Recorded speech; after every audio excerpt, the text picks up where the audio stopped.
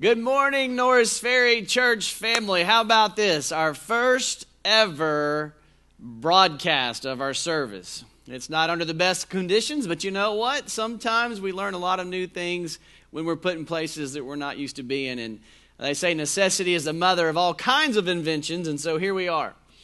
Let me just start by saying that what I really hope, what we as a staff and elders really hope, is that this is still a very important time of worship. A time of worship for you and your family. If you're not married and you don't have a family here with you, then, it's up to you what you're comfortable doing, but maybe you gather some people from your church family. But if you're here this morning with your spouse and with some friends or with your children, I just encourage you as much as possible to let it be a real time of worship.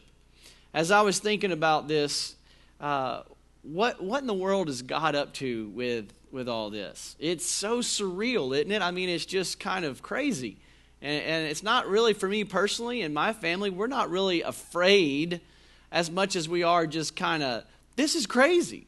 And so I just kind of been thinking, what is God up to? What good may God want to come from this? And I don't know if I have a direct word from the Lord, but the thing that I keep thinking of, and then right before I came here this morning to prepare this, Dana mentioned something very similar, and I thought, okay, maybe that is what it is. But maybe God is just giving us a worldwide Sabbath. What is a Sabbath? A Sabbath is a time to rest and remember God and His faithfulness to us. How cool would it be over the next month if you have kids and their routines are, the sports have been put on pause, all the activities have been put on pause, even church activities have been put on pause, and God has given you a pause to take the electronics, other than in time to have worship, take your phones, put them on pause for a minute, and just spend time with your kids and with the Lord. And I really think the Lord may have a great idea here in store for us to just kind of have a Sabbath, a season of pause and spend some quality time with your family or with your friends, with some loved ones, but not just kicking it back and relaxing, but with the Lord in His Word. And just be creative with it. Look at what maybe God might teach you in this time. I'm really excited about this morning. We've paused because we're trying to give people space so we protect the healthiness of our community and our church family. But as you know by now, if you're listening to this at 9 a.m., we're very close to 9 a.m. on Sunday mornings, we're going to put the link out here of the sermon on our website, so you can go on Facebook and find it and play it and just have a great time of worship. And today, we had already planned this before we had to suspend gathering together, but Mickey, God had it set up so that Mickey would bring this service a message from the Word about having faith and not fear. And he's going to really encourage us in this time of the Word to see how God's Word encourages us to live by faith and not fear. So if you have to pause it for a minute, pause it, gather your family, prepare your hearts, and let's listen to what the Lord has to say to us this morning through His Word. Let me just prepare us with a time of prayer. Father, we just thank You so much for this season to just push pause in life with all the craziness, all the activities, and to hear from You, to gather together with brothers and sisters in Christ in smaller gatherings with our families, to open Your Word and to think deeply about You and Your Word and how Your Word addresses our fears, so that in the midst of the fear that the world is living in, may You equip us this morning to live by faith and not by fear. So Lord, as Mickey comes and brings us the Word, would You just bless him? Would You just bless the Word of God that he opens up for us? And would You comfort all who hear this message? Would You exalt Christ as our Savior? And would You just give us the grace we need to live in faith and not in fear in these days? It's in Christ's name we pray. Amen. Good morning, Norris Ferry Church family. My name is Mickey MacDonald. My wife Nancy is here with me, and Pastor Tracy, but none of y'all are, and I'm saddened by that. I'm only slightly less nervous, however, that y'all are not here. Nancy and I have been blessed to be members of Norris Ferry Church for about 11 years. We host the Connection Group in our home, where we have met many of you over the years. We've also led and co-led community groups, including the Foundations Group. I've been privileged to be an elder here at Norris Ferry for about a year now. Pastor Tracy had invited me to serve as an elder several years ago, but I declined at the time, thinking that I really didn't have much to offer. Now, Tracy was persistent, telling me that my age and life experiences could add some perspective to our church leadership. I was still wavering, but he finally closed the deal by telling me, besides, you'll never have to preach. Why am I speaking to you today? Well, I confess to being something of a news junkie. Current events, politics, business and investment, sports, all interest me. And lately, I've observed what seems to me to be an extraordinarily high level of fear that's gripped our country and the world at large. I mentioned that in our most recent elder meeting as a possible prayer list item. Tracy said it would make an interesting sermon topic and that I should be the one to do it. And you just can't tell Tracy no. Fear is defined as a strong and unpleasant emotion caused by an expectation or awareness of danger or an anxious concern. Some synonyms might be panic or terror. And worry is an active response to fear. It's what we do when we're fearful. But Jesus speaks to worry throughout Scripture, as we'll see. Some people say worry doesn't solve anything. I don't know about that, because 99% of the stuff I worry about never happens. So maybe it does work. Where does fear come from? The first mention of fear in the Bible is found in Genesis 3, the story of the fall of man. After Adam and Eve's disobedience, they hid from God. When God called out to Adam and said, "Where are you?" Adam answered, "I heard you in the garden, and I was afraid." So I think we can conclude that fear originated in a lack of trust or faith in God. It seems to be now a part of the natural man to experience fear. But Paul writes in 2 Timothy that we, Christians, have not been given a spirit of fear, but of power, of love, and self-discipline. Paul is there telling us what the opposites of and cure for fear and worry are. So is fear a sin? Well, in researching for this talk, I read several different opinions on that question. It seems to me it depends on the circumstances. Fear given to us for our immediate self-preservation is a good gift from God for our safety.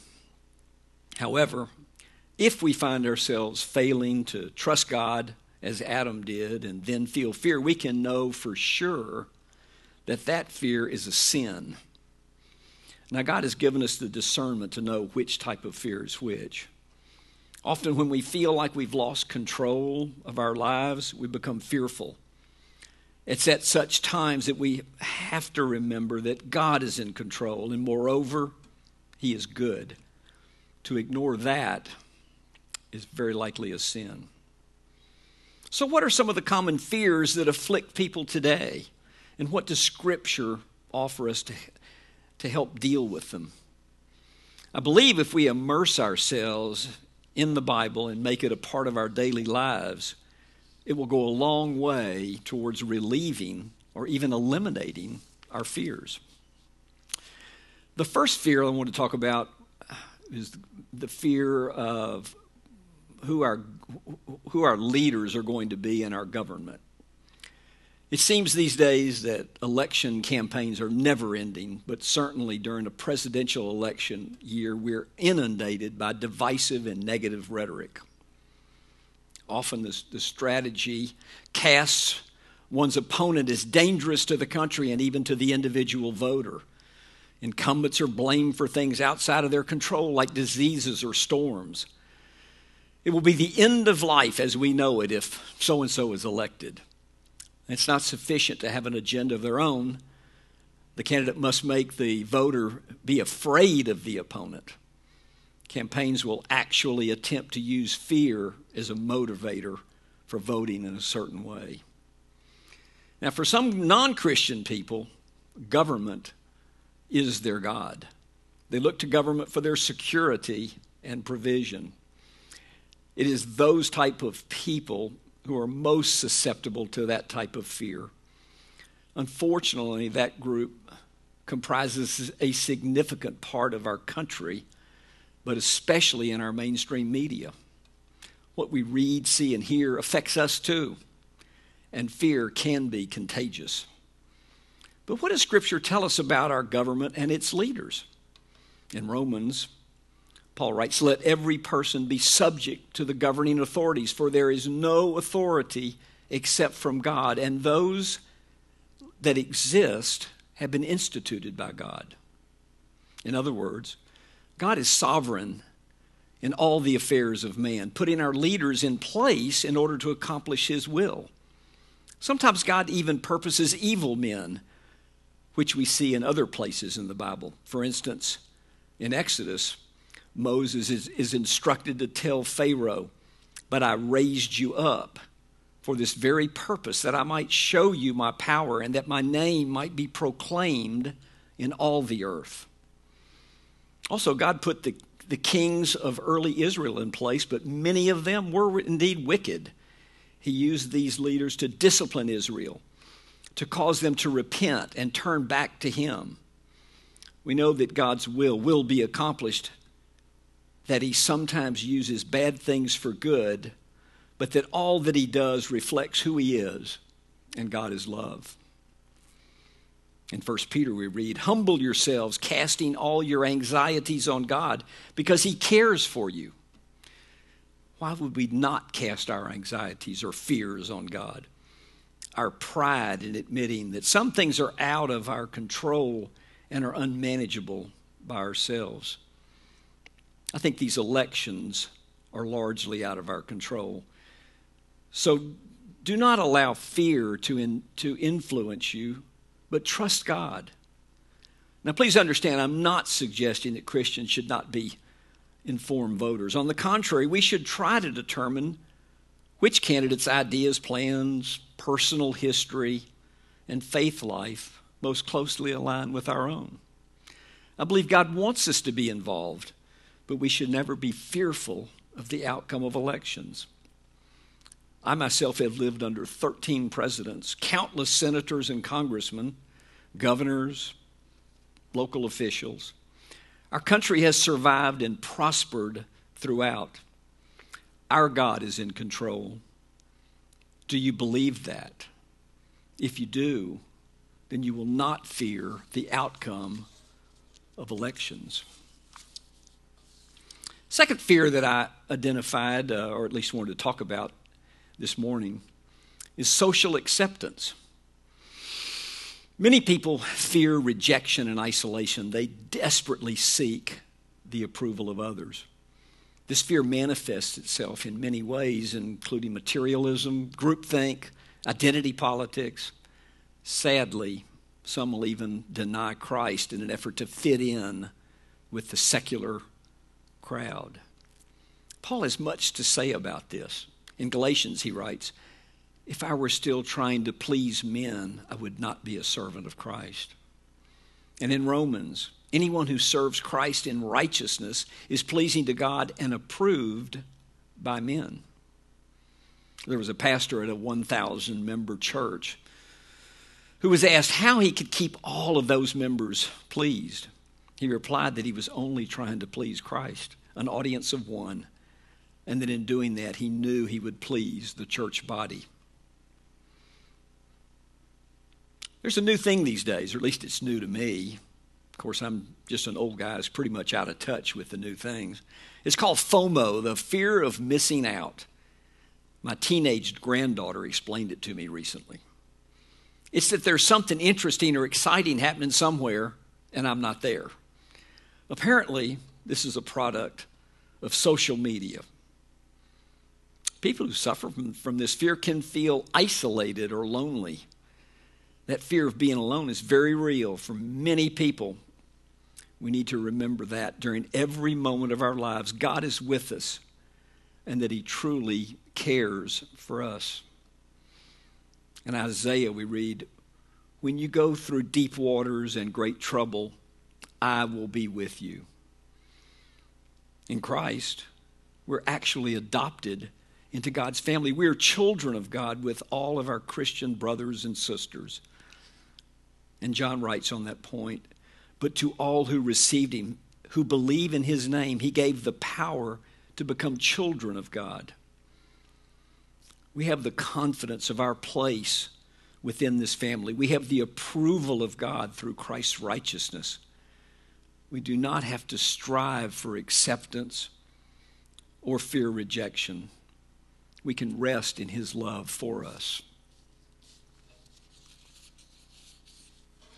The third fear that I wanted to talk about was concerning wealth and security.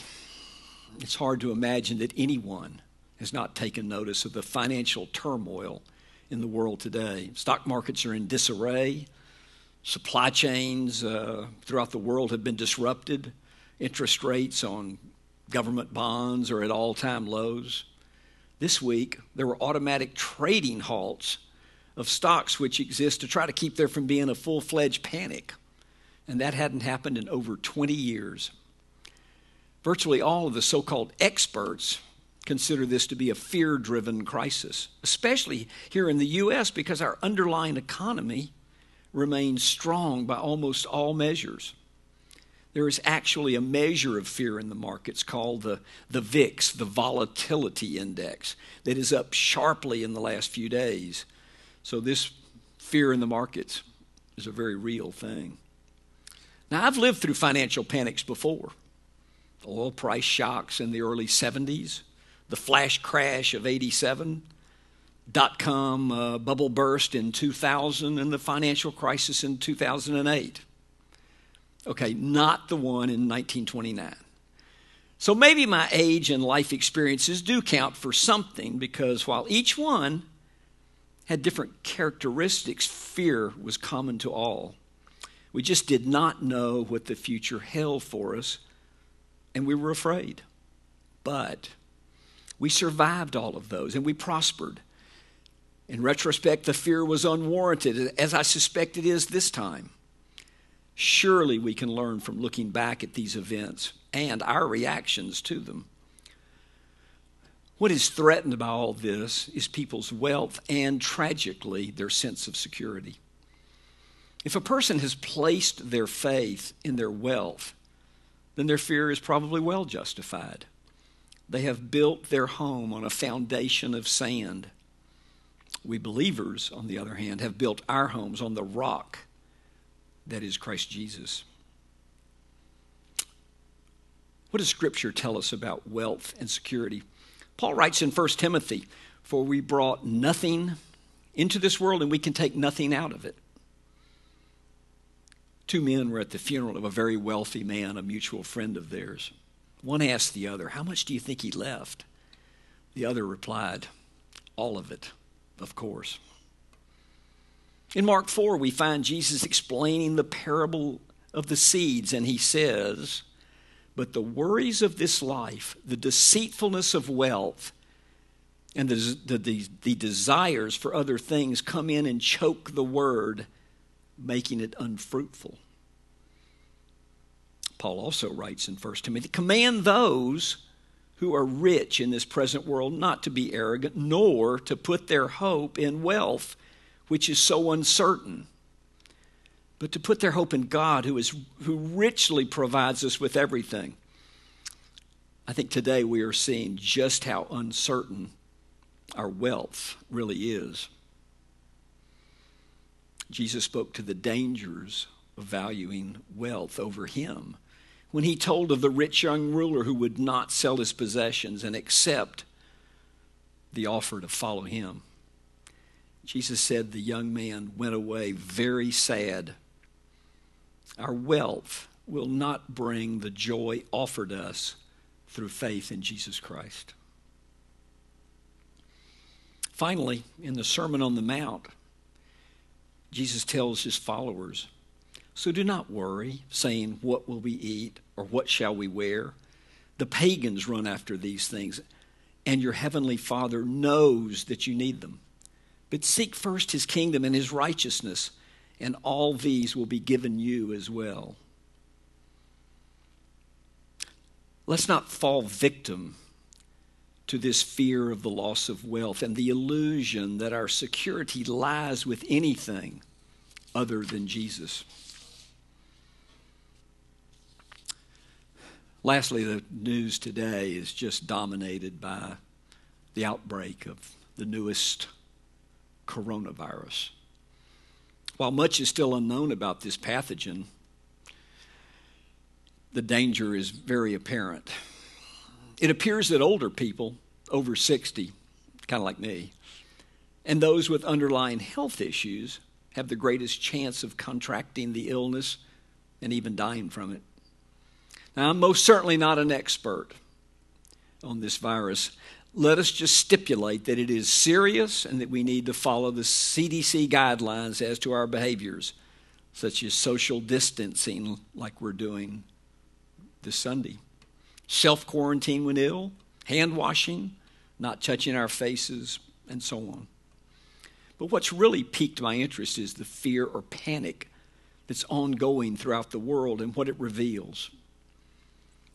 I don't believe that the fear of sickness is causing this panic. Almost everyone has had a respiratory illness before, but I, in fact, believe it's the fear of death. This fear of death reveals much about our faith in God and whether we believe his promises.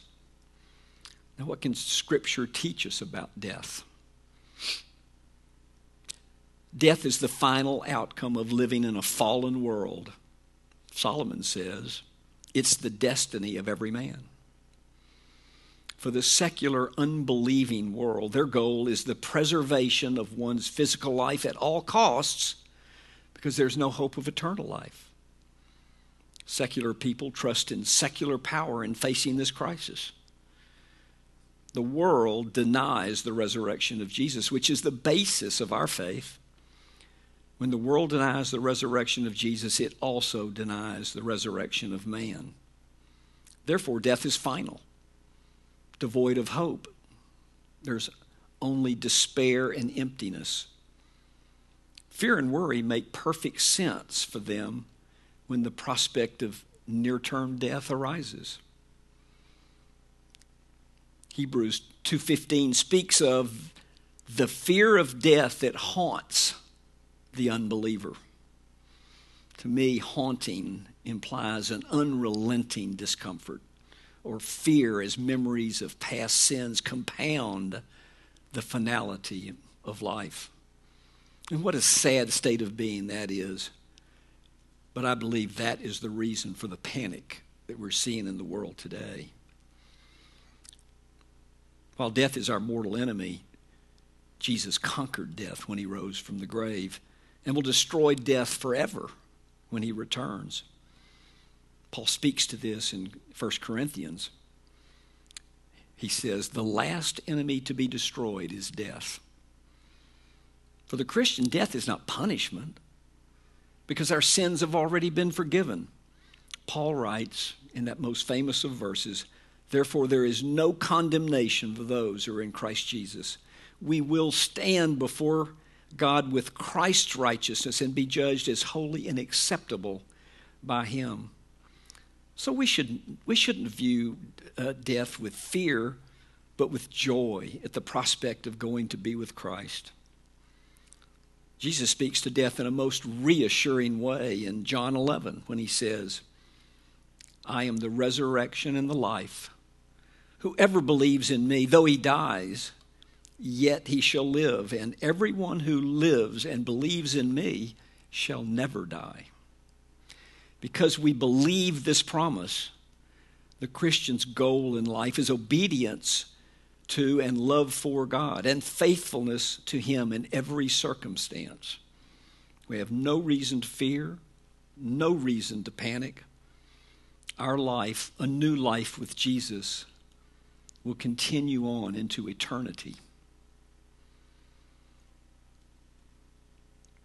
I can't think of a better opportunity to tell someone about Jesus than when they're expressing their fears, especially about sickness and dying. We can offer them the way to assurance through faith in Christ. When things are going well for people, they frequently feel no need for a Savior. This crisis, though, makes everyone realize their own mortality and to think about what's next. Please let's not pass up this opportunity to share the gospel with the fallen world. So, in conclusion, do you trust in the sovereignty and goodness of God? Jesus said, "In this world you will have trouble, but take heart. I have overcome the world." May it never be said that God's people are governed more by fear than by faith. Do you believe the promises of Jesus? Fear and worry accomplish nothing. Jesus said, "Who of you by worrying can add a single hour to his life?" We're not alone to deal with this. Jesus said, "Surely I am with you to the end of the age." What would God have us do in the face of this panic? Our world needs steadfast people of faith who will declare that God is in control. Let's not allow the voices of fear to drown out our faith. We can impact this culture with a courageous faith. We must pray that God will use this crisis to create a global spiritual awakening where people turn to Jesus Christ in faith. Let us pray. Father God, you have revealed your unending, unconditional love for us through your Son, Jesus Christ. Let us take heart in that and stand firm in the face of this crisis, relying on your word for our strength and security, helping us to grow ever closer to you.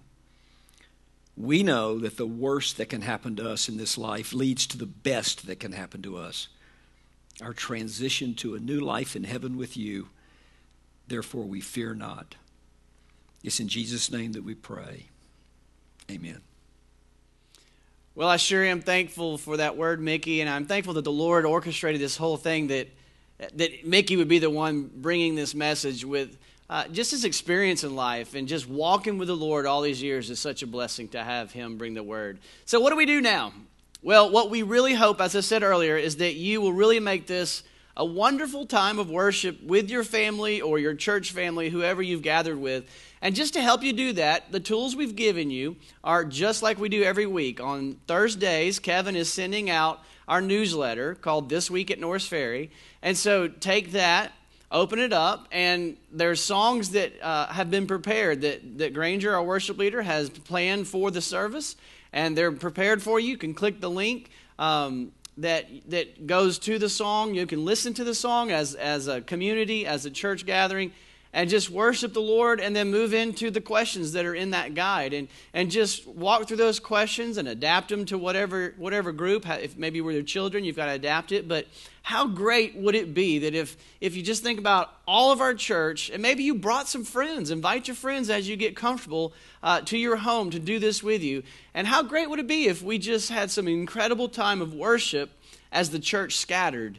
I'm really excited to see what the Lord's going to do through this. I know the Lord is up to good. That's one thing we know for sure. So God bless you. Have some great time of worship, and let's see what God's going to do through all this.